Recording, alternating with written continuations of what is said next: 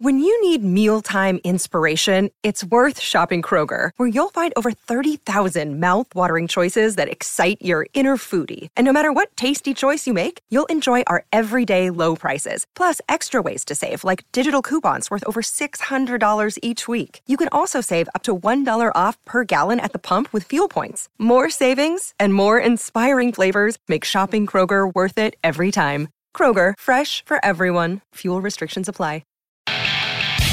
From NJ.com, this is Talk is Cheap, a New York Giants podcast. We're talking Big Blue football all year round.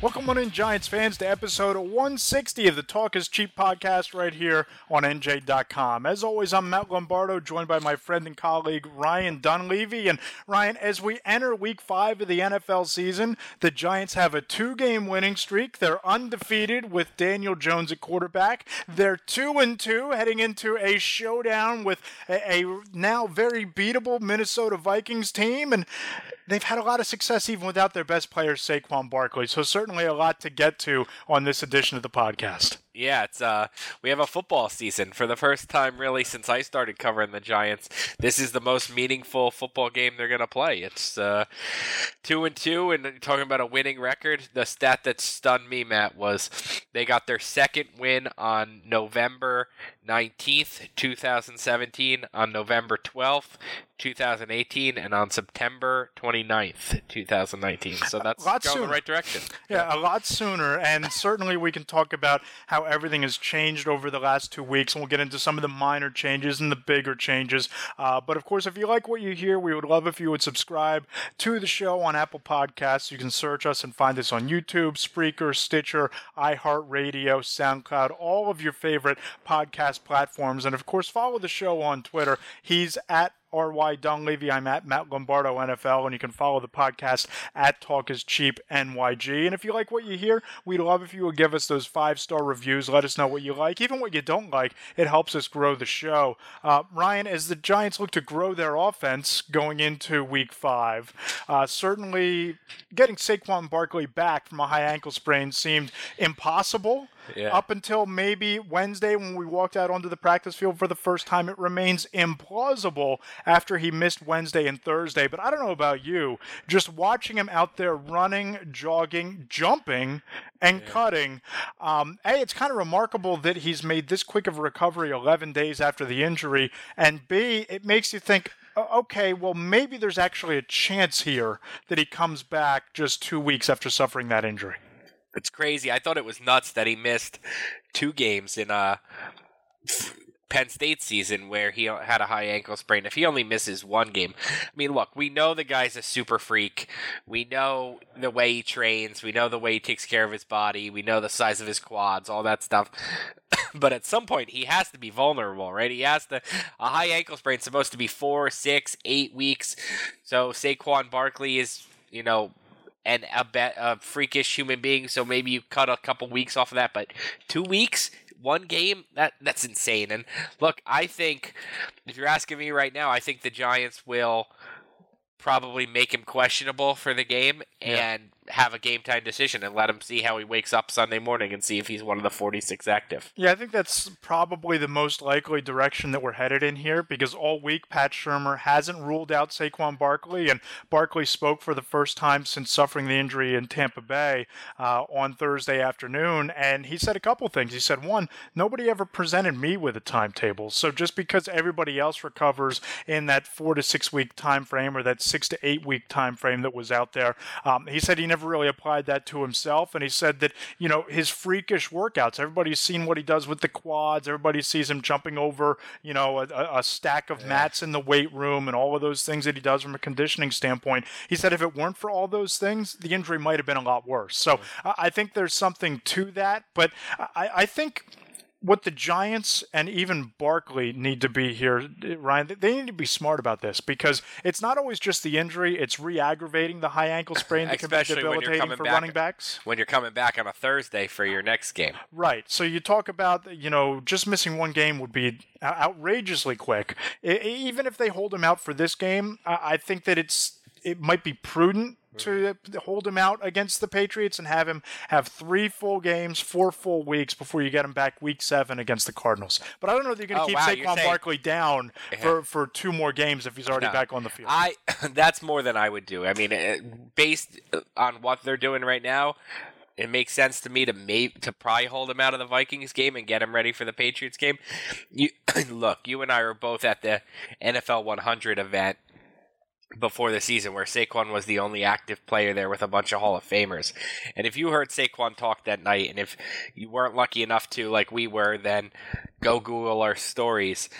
He has this Patriots game circled on his calendar. He told that hilarious story, right, about how he saw Tom Brady at the Met Gala, and Brady said basically in so many words, hey, great first season, now can you do it again? And it wasn't, a dig at Saquon. It wasn't like he was disrespecting him. It was like, hey, I'm the greatest of all time because I do it year after year after year. If you want to be that, now go do it again. And you could tell as Saquon was relaying that story that he is determined to show Tom Brady in person, yes, I can do it again. Here, watch me. So to think he's going to miss this Patriots game, I think that as soon as he got injured, if you gave Saquon truth serum, I think he said, I got to be back for that Patriots game. I wouldn't rule him out from playing Sunday just from watching how quickly he's come back from minor injuries before, and you brought up the injury he suffered. Same right ankle, same high ankle sprain his freshman year at Penn State, and he only missed 2 games and had 194 yards, I believe, the following week when he came back in the shoe against Ohio State. So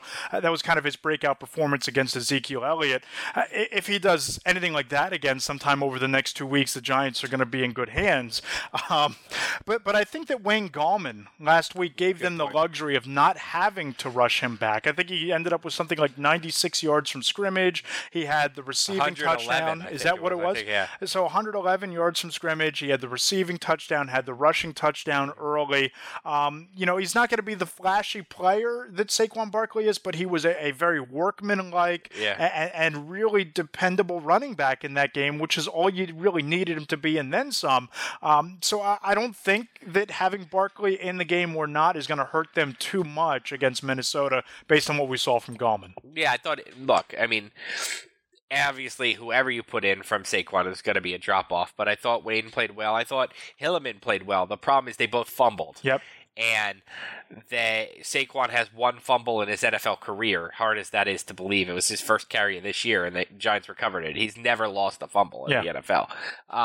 So obviously that's a problem. And Daniel Jones, as well, as he playing, threw 2 picks and has a couple of fumbles. So the Giants are flirting now with being able to score some points on offense finally, but also making a little too many turnovers, being too sloppy with the ball. And I think that they benefited last week by playing a Washington team that was in complete disarray. Yeah, complete disarray. Might be the most dysfunctional organization in all sports.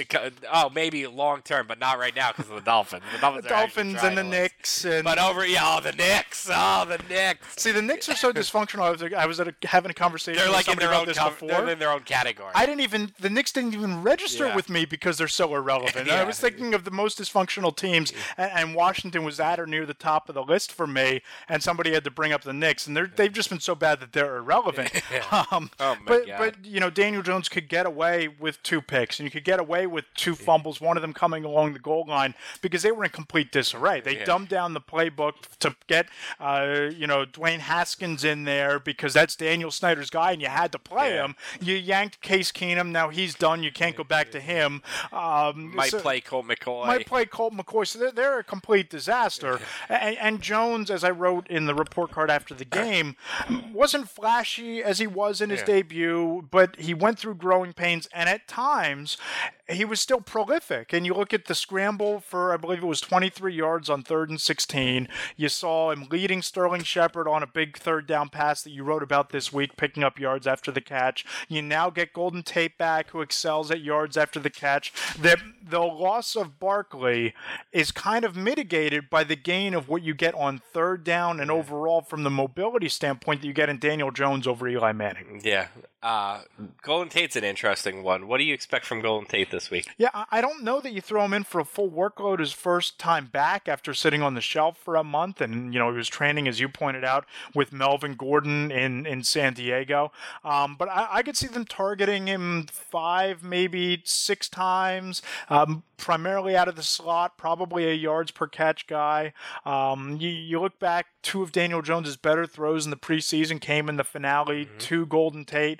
So I think somewhere around a 3 or 4 catch performance for 65 yards, maybe a touchdown, I think is what would be in reach for Tate this week. I think it'll be interesting, really, to see how they use Tate and Shepard, because we've been talking about this since March. I think you wrote one of the first stories on it, like at the owners, from the owners' meetings, is it doesn't make a whole their strengths are so similar that it doesn't make I think Sterling Shepard has like 90% of his yards this season are out of the slot. Yep. Golden Tate has the most slot yards in the NFL over the last 4 years. So they're so similar. They're both versatile enough, but they're so similar. They're both, here's the best way to say it, Matt. They're both capable of playing on the outside, but neither one is at his best when he's playing on the outside. So one of them is giving up part of their strengths to the other. Will it be the same guy every play, and same guys on the outside, same guys on the slot every play, or will they alternate just to, the way you and I alternate, Saquon Barkley videos, so we get a lot of page views? Just friends, Right. just friends. You take the slot this time, I'll take it. You take this French fry, I'll take that French fry, kind of thing. Or friendly split, or will they have a strategy to it? I'm leaning towards, I think it'll kind of be a rotation. Yeah, and Mike Shula talked about this on Thursday, that they're going to do a little bit of both. You're going to have Sterling in the slot sometimes, you're going to have Tate in the slot sometimes, and I wouldn't be surprised if you run some sets where they're both on the outside with Evan Ingram in the slot. And when Barkley gets healthy, I think you're going to wind up seeing Barkley in the slot, and maybe some 4 wide receiver sets where you have maybe Shepard and Tate in one stack with Shepard on the outside and Tate in the slot, and then Barkley out wide with Ingram in the slot on the other. I think they're all capable of being moved around in some different formations, and I think that when you talked about the Giants' potential, it's that there's so much versatility from a receiver standpoint from Ingram and Barkley and from Shepard and Tate that you can really move these guys around. I think the odd man out here might be Cody Latimer. I agree. I'm not saying he's getting cut. We've already seen Betty Fowler and TJ Jones get cut. I just think in terms of his playing time is going to take a dip. We didn't even mention Darius Slayton who's coming on. Darius Slayton's obviously going in the other direction. I think Cody Latimer, in terms of targets and snap count, could probably be headed in the wrong direction. Yeah, I think you start to see Cody Latimer more on special teams probably than offense at this point. But you look at this offense in general, and I think there's a lot to like about it right now. But again, we kind of have to temper last week with the qualifier that Washington stinks. They can't do anything. Their best wide receiver was out. Their two best offensive linemen. Darius Geis, their best running back, was out. Their 2 best offensive linemen, Sharif and the right tackle, Trent Williams, it was out as well. Defensively, they were kind of banged up. So I think you look at last week and you check a box and you say, okay, they blew out the Redskins. Great. They did it last year in the finale. Yeah, let's be careful. The Giants were the team that stinks, though, for 2 years. Right. So the Giants... They're headed in different directions. We're not poo-pooing the win because, look, yes, you should beat up on the Redskins, but the Redskins beat you last year in your home building. So, yes, the Redskins stink, but it's a step. Shermer likes to talk about learning how to win. One of the first steps is beating up on bad teams, so that's what. Right, and I think that this is really the crucible of the Giants' season right here. It's the toughest stretch of games I think you're going to find, and in a way, it started last week because Washington is a division opponent, so you get that out of the way, and it was an easy win. I think the Vikings, even in their current state, where Kirk Cousins has to apologize publicly to Adam Thielen because he can't get him the ball, and when Thielen says, we need to be able to throw the ball and have a passing game, I think they're a step up in competition from Washington, and I think that the Patriots are obviously a step up in competition from what you're getting out of Minnesota at this point. So it's kind of a slow walk up the stairs for Daniel Jones in this offense, and the defense is starting to come together, and there's been some changes that have been not so well documented, some of them well documented, that are kind of hitting at the right time. But this 3-game stretch, starting last week and ending next Thursday night, I think it's going to tell you a lot about whether the Giants are contenders or pretenders at this stage of their development. Yeah, are they a playoff team? Are they a middle-of-the-road team? Are they as bad as I thought they were before the season when I picked them to be a 4 or 5 win team? I had them 2-2, even though I had them as a 4-win team. I had them 2-2. I swap out the Bills. I think I had them beating the Bills, losing the Redskins. I still expected Eli to be playing, though, at this point. Yeah. And he's not. So, look, I think this is a perfect time for the Giants to get a game that's a measuring stick kind of game. This isn't the Patriots. None of us expect them to beat the Patriots. This isn't who's the second best team in the NFL. The Chiefs. It's not the Chiefs. It's not the Packers. It's not the Bears defense. And it's not the Redskins. It's not the Cardinals. The Dolphins. This is the perfect game at the perfect time to say, let's see who you are. And you know what, Giants fans, it'll be tough to swallow, but even if they lose the game by 3 or 4 points with 3 minutes to go, they have the ball, whatever, that'll show you just how far they've come, because 2 weeks ago, they looked dead.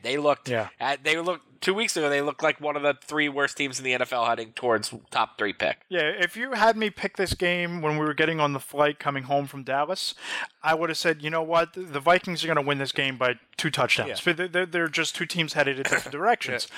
But you look at the struggles that the Vikings are having. You're looking at some of the momentum the Giants are riding into this game and all of the things to feel good about with Daniel Jones and getting Golden Tate back and who knows about Saquon Barkley. I think it's going to be a lot closer than a lot of people think. But before we get into kind of breaking down the game and our final thoughts on Week 5, I think it's worth noting 2 changes, one on defense and one bigger picture that have happened over the last couple of weeks, in addition to Daniel Jones and the ability to improve on third down and play complementary football, which I have a big story coming out on Saturday. But why don't you talk about the one change on defense, Ryan, that maybe not everybody has noticed, but I think it's really improved the secondary's play, especially last week. You're talking about how Rabbit and DeAndre Baker. So I'll have something on this for tomorrow. You'll probably, as you're listening to this podcast, you could probably find the story. They'll both be up Friday morning. So what the Giants did was, instead of having Jackrabbit follow the top receiver around like he did with Mike Evans, and obviously didn't do it very well, or like he's done for most of his career since he became a top cornerback, where he tracks the number 1 receiver, they gave DeAndre Baker a side of the field, they gave Janoris Jenkins a side of the field, and basically said whoever goes there, that's your guy. Right. Which requires a lot more work during the week, because now you got to be prepared for the full range of receivers who could be on your side of the field versus one guy who you're matching up with. But it makes things a lot easier on game day, especially for the rookie Baker, whose head isn't quite spinning as much. He doesn't know where he's going when the huddle breaks. He doesn't have to look around. Who's to my left? Who's to my right?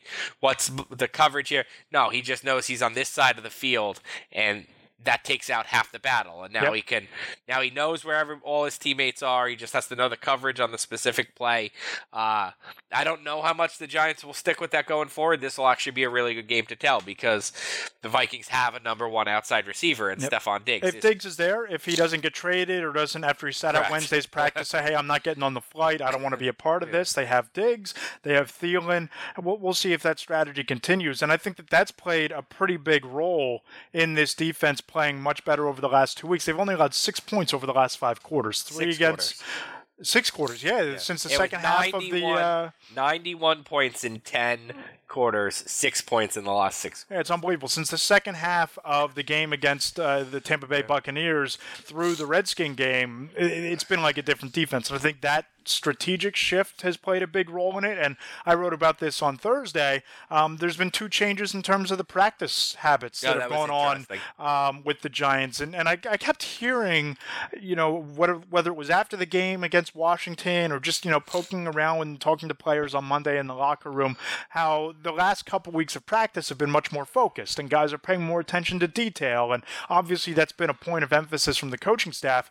But Pat Shurmur made the switch after the Buffalo game, moving practices from 1 in the afternoon till 10:42 in the morning.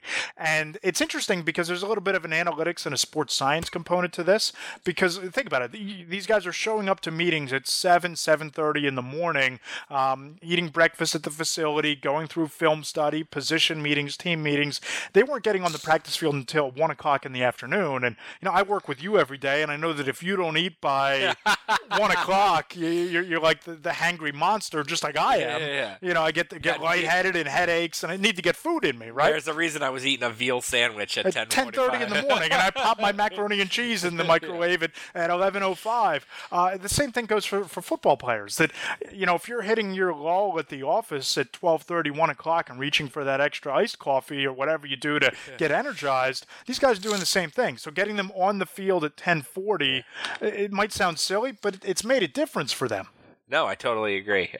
Look, it's funny, right? And excuse me, audience, the 90-degree to 60-degree weather change has given me quite the cold and sniffles and headache and nasally I'm sitting voice. over here in a gas mask trying to avoid getting sick myself between you and Slater the last 2 weeks. Jeez. But, yes, I think there is some truth to that, but everything you do, it's so funny how everything you do when you start winning after you've been losing for so long is a change. It's like, oh, well, maybe it's the schedule. Here's a story by Matt. Yeah. Maybe it's Daniel Jones. Here's a zillion stories.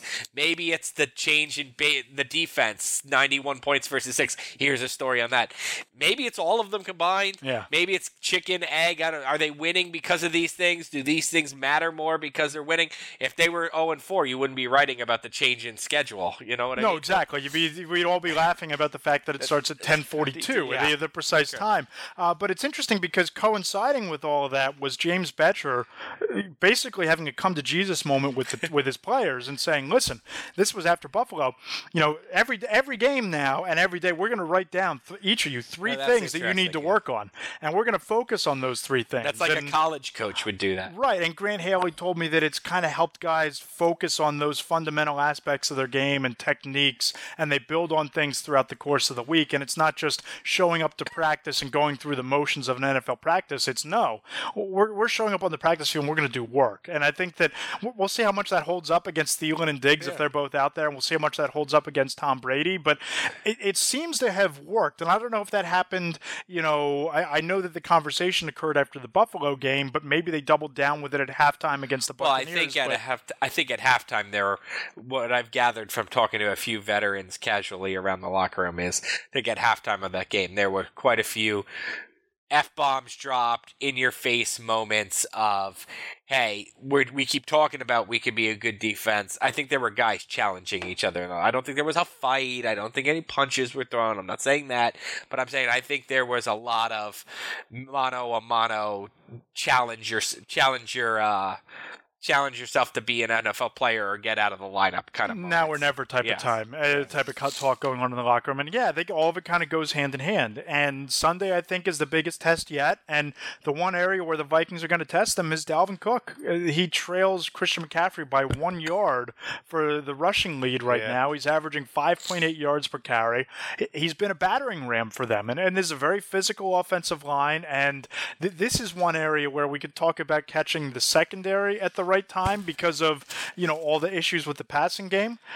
Minnesota's catching the Giants' defense at the right time when it comes to running the football, with Alec Ogletree remaining a question mark, Tate Davis just getting out of the concussion protocol. You could be leaning on David Mayo and Nate Stupar playing significant snaps on defense. Josiah Teoefa. It's inside linebacker is the new wide receiver for the Giants. Just when they're now finally healthy at wide receiver, inside linebacker is just a total influx position of guys. I mean, Mayo and Stupar were both on the street free agents last month. And now they could be the top two guys on the depth chart this week. Yeah, and that goes to underscore the loss of Ryan Connolly. And we've made it this far into the podcast without talking about Ryan Connolly, who tore his ACL. Huge loss. I mean, you can make the case that outside of Daniel Jones, he had been the most dominant rookie that the Giants had out there. And you know, he had the interception last week. He had an interception the prior week against Tampa Bay. He was really coming into his own and playing at a high level. Didn't look like a fifth-round pick. Looked like he could have been a second- or third-round type of player. It looked like he was going to be the starting inside linebacker the rest of the way, and you lose him just before this game against Dalvin Cook, and just again, you know, ahead of the Patriot game, and then for the rest of the season. Like, he's gone now. He's not walking through this door, and you're hoping that Alec Ogletree comes back, or Tate Davis comes back, and that David Mayo keeps playing at a high level. There's a lot of ifs and hopes and fingers being crossed about the inside linebackers. But I'll say this about the outside linebackers, the edge guys. They've gotten a good rush the last two games. Much more, really, even if you go back to the Buffalo game, they did okay. Like, the pass rush has been better than I thought it would be. As you know, I was very down on the defense. I was very down on the pass rush. Marcus Golden is a guy who has very much impressed me because his sacks are not coming with, like, one quick move, get to the quarterback, like a Bradley Chubb kind of guy who's like one quick move and the quarterback has no chance, he's down. Khalil Mack. Marcus Golden is busting his butt. These are some of the sacks that are taking 5 seconds, but he never stops moving. This guy's motor is never stops moving. He's getting hustle sacks, which are impressive to me, and I think those are the kind of plays that are contagious. If you're just getting dominant sacks, well, the other guys can't match your talent. You know, like if you're just, David Mayo or Stupar or Zimonez isn't going to be able to match Khalil Mack's talent, but they can match Marcus Golden's. Oh, they're definitely motor. Effort guys and a high motor guy, and I think that he's exceeded all of my expectations. And we heard all the talk about him being, close to being back to pre-ACL injury form, and he's not that far away from that double-digit sack number that he had a couple of years ago. He's playing like it, and there are a couple plays, the one against Tampa Bay where Winston was flushed from the pocket, and it looked like Golden was pushed off the pocket, but he came around and tackled him from behind. Yeah. Never stops. The motor's always running, and he's been one of the more impressive defensive players. He's the best free agent signing they've had, I think, this year. Yeah, no, I agree. And you can make a case probably one of the top two that they've had under Dave Gettleman. Who would the other one be? Michael Thomas, from a leadership standpoint, that's probably about it. He's a good player. He's a captain. Yeah, Michael Thomas, Marcus Golden. It's probably... Solder's been okay, but he hasn't lived up to the contract. Very inconsistent start to the year. He's okay, yeah. Golden Tate, we don't know what he's going to be. Yeah, probably Thomas and Golden. So, Ryan, your thoughts on Sunday's game? What's going to decide it? How close are the Giants to being in this category of fighting for a playoff berth like Minnesota is? What are your thoughts going into it? Yeah, I think they're going to give you a game, here's an interesting stat. No matter who was in the Vikings jersey, Eli Manning was 3-6 against the Vikings. He threw 5 touchdowns in those 9 games. 5 in 9 games. 15 interceptions. He had 3 games with at least 3 picks, including 1 game with 5 picks. The Vikings were always Eli Manning's nemesis. Is that going to continue with Daniel Jones? I don't know. That's You could say, it doesn't carry over from year to year, but for whatever reason, if Eli Manning was the quarterback of the Giants, it would have been a storyline this week, how bad he is against the Vikings. Mike Zimmer had his number. Yeah. And before that, Leslie Frazier and all these guys. Brad Childress, he just always struggled against the Vikings. I don't think... with Jones, it kind of starts all over. I think the Giants will play a competitive game. I just don't think they're at this level yet, especially shorthanded. I think they lose the game by 3, 4, 5 points, something like that, within a score. Yeah, I agree. And I think that what's really interesting is when there was all this talk before Manning was benched after week 2, does he play defense? Does he play cornerback? Does he play special teams? Does he block? Does he catch the football? There were all these, excuses being thrown about Eli Manning. You made a really good point on Twitter about how he's actually Daniel Jones is actually helping the defense. Yep, and here's how. The Giants, we talked about it for 2 or 3 weeks. I was beating my fist on the table about how bad they are on third down. He's actually beating his fist on my kitchen table right now. So sorry for the mark that left. The Giants were 5 for 23 on third down with Eli Manning in the 2 games that he started. They were 14 of 26 on third down and 2 for 2 on fourth down, one of them being Jones's touchdown touchdown run with Daniel Jones. Like you mentioned, that's helping the defense. That keeps the defense off the field. It prolongs scoring drives. It puts you in a position to score in terms of, converting third downs and especially on third and short. And yes, there have been 3 more third down plays, but they've converted 14 of them versus 5 with Eli Manning. So 9 more third down conversions with Daniel Jones. And I think that's going to be a factor on Sunday because I think that, look, the Vikings are what they are. They're very physical along both fronts. Yeah. This is going to be... They're what the Giants want to be. Yes. That's what the Giants want to be. It's no surprise Shermer worked closely with Zimmer. The Giants want to be an offensive line, defensive line built team. They're just not there yet. Yep, and I think that Dalvin Cook as the battering ram is going to be the difference for the Vikings. I think they're going to be able to control the tempo and keep the Giants defense on the field by virtue of 15, 16 play drives that you run the ball on 9 or 10 of them and you just chew clock the entire game. I think that that's kind of where we're headed here. But I'll say this. If Jones can continue to turn an Evan Ingram into a one-play scoring drive, if you can get yards after the catch from Shepard and Golden Tate and whoever's at running back, if they're able to run to set up the pass, you can start to dictate to the Vikings a little bit. If I told you, so what's your final score prediction? I actually have the precise one this time. I made sure I looked it up. I have the Vikings winning this game 26-21. If I told you Saquon Barkley got 15 carries in the game, do you change anything? Yeah. You make the Giants win with 15 carries, or they still lose the game? That's so tough. That's what I do. I ask tough questions. You do ask tough questions. You do it to the coaches. I didn't think you would do it to me. I think if Saquon Barkley plays a factor, they could win this game. Yeah, I think they still lose the game. I'm not saying they are in the same team with Saquon or without. I just think the Giants are 4 points to 7 points worse than the Vikings. What was your final score? I don't remember. I don't have it. We reverse roles here. Yeah, and you never send your Giants pick to the rest of us. See, we're going to give you a peek behind the curtain here. When you read NJ.com/Giants or Eagles or Jets, we all have a chain where we send in our picks to each other every week. I'm typically the last to do it. I put it off, but we all have our scores in there. Ryan, for whatever reason, never includes the Giants pick because he writes the post in these emails, so we never know until he publishes who he picked for the Giants game. I picked 31-23 Vikings. I just pulled it up. So sure, if Barkley plays, I think they lose 31-27, 31-28. That's about what he's worth, I think. So I just don't think they're good enough to win the game. Yeah, no, all right, well, that makes sense. So we both have the Giants losing this week. So I just want to mention one other thing before we wrap this podcast up. I wrote a story today. Oh, yes. With former Giants safety Cam Moore, and this is a very serious topic. Matt and I like to have fun, but very serious topic. Cam Moore obviously was accused of domestic violence, third-degree assault in the summer. The Giants have since released him. I wrote that first story off the police report, and I wrote a story today on Cam invited me into his house.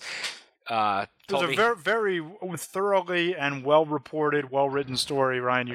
People should go check it out. Yes, it is certainly not. It's Cam's version of what happened that night. As I said, I've already reported the accuser's version of what happened that night. I certainly suggest you read both of them, and I will follow that case as it probably heads to a grand jury. But obviously a very serious topic we take very seriously, and I reported everything I knew with court documents and evidence I was shown and whatnot. But obviously it's a situation that's worth monitoring. Just because Cam Moore isn't on the Giants anymore, it's still a case that affects thousands or probably even more of Americans every year. So please read about it and read the law, because I think the law was very eye-opening to me too. Domestic violence law in New Jersey I learned something about it in this case. No, yeah, for sure. And again, we've talked about this, you and I. There's always three sides of the story: his side, her side, and the truth. And you have the law enforcement side that was well reported. You have his side of the story. Readers can be the judge, and ultimately, the legal system is gonna play out. Ultimately, be a judge will actually be the judge. Yep. So on that note, Ryan, I'm looking forward to Sunday. Looking forward to the game, and certainly a quick turnaround. You have the Vikings on Sunday, then you have the Patriots on the road next Thursday. We're going to find out what this Giants team is over the next 12 days or so. Will we be talking about a team that pulls off an upset or two and is close to the driver's seat of the NFC East, or are we going to be doing a post-mortem? Imagine if they won both games. There was a joke going around the press. Well, here's another peek behind the curtain. There was a joke going around the press room yesterday. Coaches like to say, what do coaches say about the quarterback every time? We're going to play the guy who gives us the best chance to win. Well, does Eli Manning give you the best chance to win against the Patriots? He's the Patriot killer, right? So maybe you just stick him Maybe he did in 2011. How old was Daniel Jones then? I don't know, like 16. So he probably wouldn't have given you the best chance to win back then, but Eli Manning would have. Yeah, this ain't 2011. And with that, he's Ryan Dunleavy at RY Dunleavy. I'm at Matt Lombardo NFL. Please appreciate you listening, and we'll talk to you next week right here on Talk is Cheap.